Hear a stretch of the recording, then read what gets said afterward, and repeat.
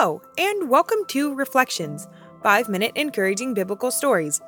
After what seemed like a very dangerous 2 weeks, the ship completely breaks apart, and all the passengers were able to swim to shore safely. Not a scratch or missing hair. How powerful and awesome is our God to look out for each and every one of us, care for us in the middle of seemingly impossible situations. How much faith and hope we can have in His great ability. Let's see, now that they are on land, what happens next. Acts 28:1. And when they were escaped, then they knew that the island was called Melita, and the barbarous people shewed no little kindness, for they kindled a fire and received every one because of the present rain and because of the cold. Wow! Do you see the hospitality of these islanders?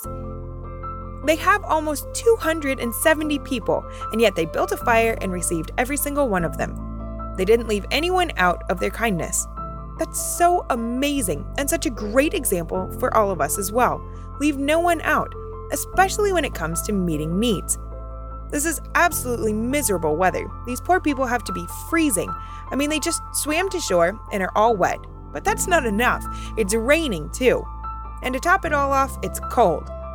I wonder if when the Bible says they received every one of them, the islanders were hosting these shipwrecked people in their homes, other buildings, or in a cave of some sort.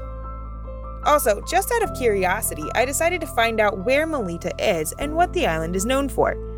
I found that apparently there's a bit of debate over the Melita mentioned in the story lining up with 2 potential islands according to the Times of Malta. One potential island is known today as Mlajit off the coast of Dubrovnik in Croatia, or it could be an island in the center of the Mediterranean. Let's jump into a few of the arguments and see what's going on here.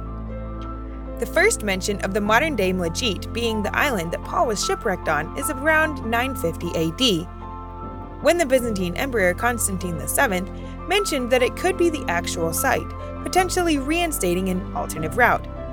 This was potentially due to the fact that this island is a very important part of Paul's story, and the other island that Paul could have been stranded on was under Arab control at the time, causing the loss of this important site for those traveling on Paul's pilgrimage route to be very critical. Mlajit's history shows its origins were the Illyrians, who occupied the higher parts of the island, and then there were some Romans with smaller settlements in a villa on the coastline. In 1151, the island was given to the Benedict order and a monastery was built. Its current population is that of 1,200 people, and has never had very many inhabitants. There have been many investigations into artifacts in the area, and many have been found from the 1st century BC and late antiquity. But none of the found shipwrecks investigated correspond to a size and tonnage of the massive Egyptian grain carrier that's mentioned in Acts. Also, based on the strong winds from the storm coming from the northeast, it would have been impossible to have made passage from the south or southwest to the northeast where this island is located in relation to where Paul was or would have started at Fairhaven. There is also some evidence that in the winter, this island was completely deserted. Lastly, there are no harbors on this island. On the other hand, there are large harbor installations and storage rooms with buried dolia, large earthen containers used to store grain, discovered on Marsa or Malta. A quick side note about the ship that Paul was on.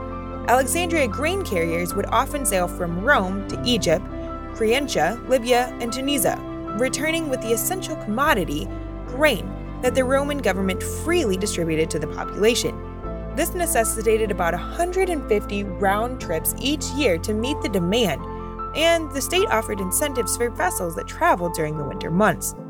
So that could be why Paul's ship decided to travel at the time that they did, despite Paul's warning. It was also apparently common for vessels carrying grain from Tunisia, Libya, and Cyrene to sail directly for Malta or Sicily. This would make Malta a hub for important commercial enterprise and ships seeking shelter during the winter months. It would also explain the grain storage facilities that are discovered there.